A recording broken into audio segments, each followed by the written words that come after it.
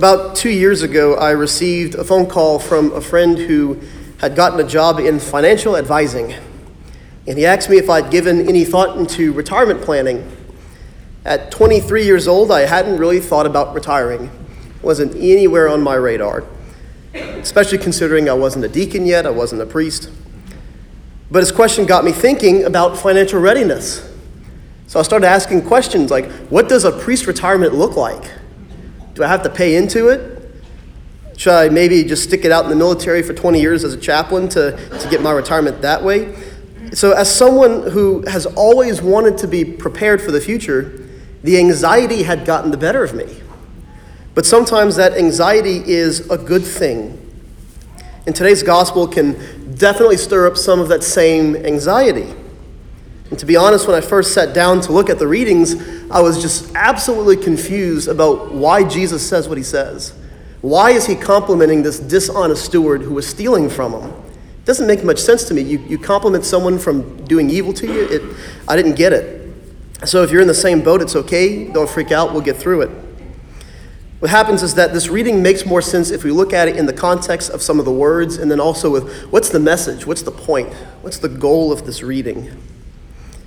And so Jesus is specifically addressing the disciples in this passage. And the last time he does this was 4 chapters ago in Luke's gospel. And so to kind of put us in the setting, you have the disciples he's addressing, but you also have the Pharisees who are in earshot. All right, he's kind of in the same location he's been the last few Sundays. All right, so he's talking to the crowds, he's talking to the disciples this time specifically, but he wants the Pharisees to hear what he's saying. He's not addressing them directly, but he wants them to hear this. He wants them to be aware of the difference between the honest steward, which we heard recently, and then the dishonest steward. And so just to warn you, I'll be using a few Greek words today, but I'm going to explain them as we go. So in both instances, 4 chapters ago and then also in this gospel today, Jesus is talking about stewardship. And the word he uses for steward in Greek is oikonomos. It means the law of the house. We get it from the Greek word oikos, which is home, and nomos, law.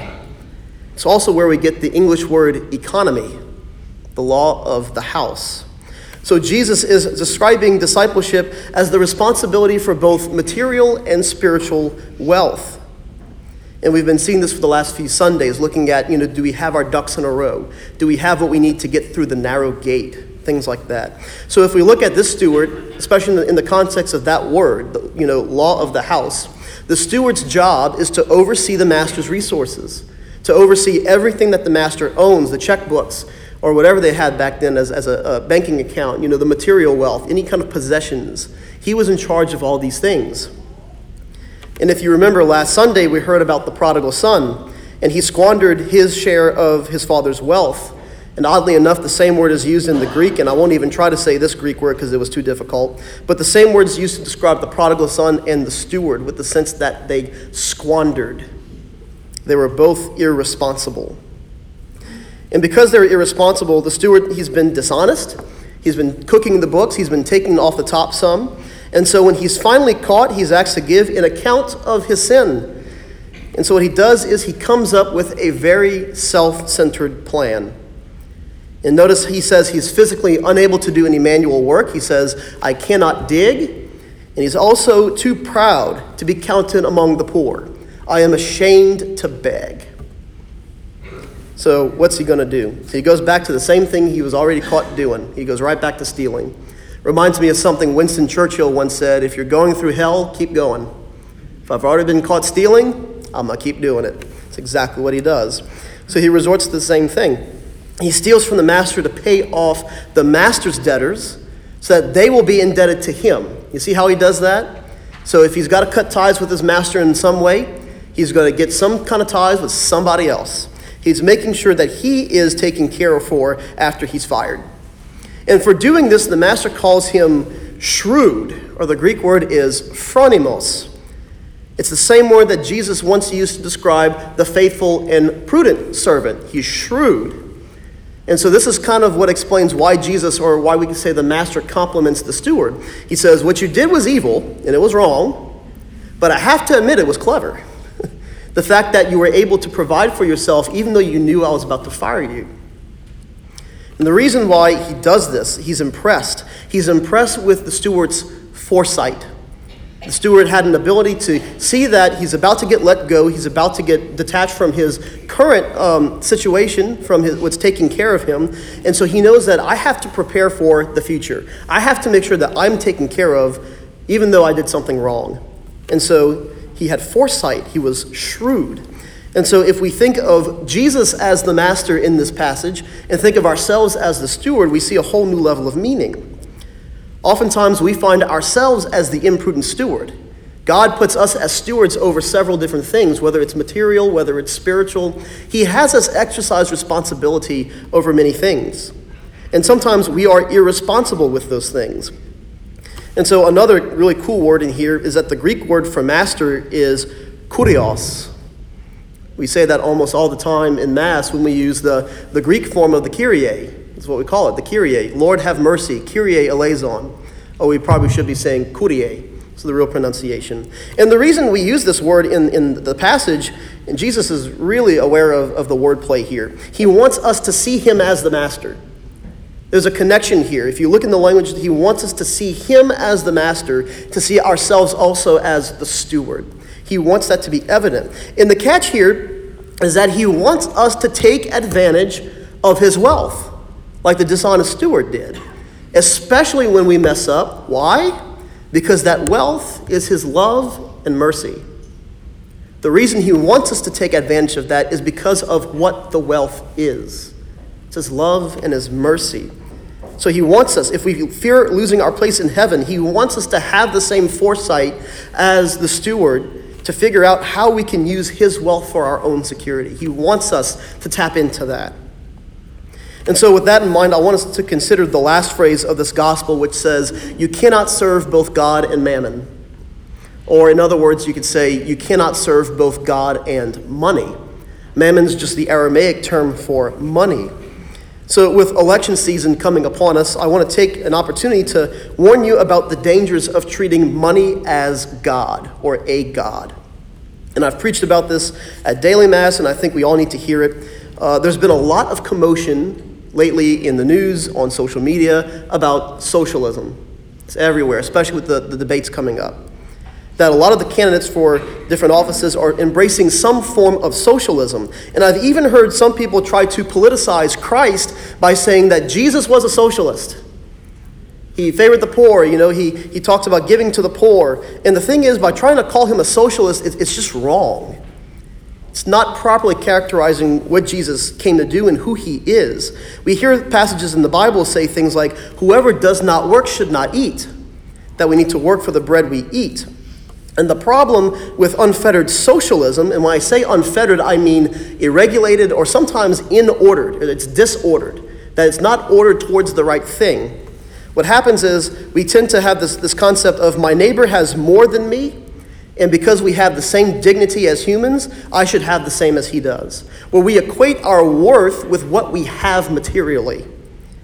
And the thing is, coveting is it's the 9th commandment, thou shalt not covet. And that's the basis for the sense of socialism, that I'm envious of what my neighbor has. And that envy is one of the 7 deadly sins. So now you may be thinking, aha, so Jesus was a capitalist after all. No, he wasn't a capitalist either. In fact, if I had to put a title on this homily, it would be, was Jesus a capitalist or a socialist? And the answer is no, he was neither. And the reason is this. Capitalism has its drawbacks also. It has its vices. Anything can tend towards a certain vice, tends toward a certain sin if it's not rooted in a virtue. So what happens with unfettered or unregulated, disordered capitalism is that it can tend to turn humanity into merchandise, that the dollar becomes Almighty God. And a person who does not practice this virtue can easily tend towards the vice of greed. I think I've probably said this before, that virtue is the medium between two extremes. I think I've used the example, if you eat too much, that's bad for you, and if you don't eat enough, that's also bad for you. That virtue is finding that prudent middle way. It's the same thing with these two things, that a person can easily hoard their wealth at the expense of another who is trying to work honestly for what they have, but still trying to make ends meet. And this greed, this vice, is also one of the 7 deadly sins. So I hope you can see that both of these things, if they're not rooted in virtue, can tend towards a vice. Anything can do that. The bottom line is we cannot politicize religion. We can't put Jesus in a box. And I saw a video on Facebook a few weeks ago. It was Prager University, and they were trying to say that Jesus was not a socialist. They're trying to debunk that myth. And they did great for a while until they say that Jesus was actually a capitalist. And I'm like, no, you were doing great until you said that. Because he's neither. What Jesus is always doing is he's taking two paths, he's taking two options, and he's pointing out what's bad with both, and it's also what's good with both, and saying there's a middle way. That Jesus is not a politicized person. We can't try to fit him into our own political and economic preferences. It has to be the other way around. Instead of having the politics and the economics up here and having Jesus here, we have to turn it the other way around. Everything has to be ordered to Christ. If he is not the source, then everything's going to get warped. That's when everything gets rooted in vice and not virtue. So yes, we should work honestly for what we have and what we want, but we also have to be truly generous. And mandating that someone give who has more to someone who has less is not generosity. That's not affirming a person's human dignity.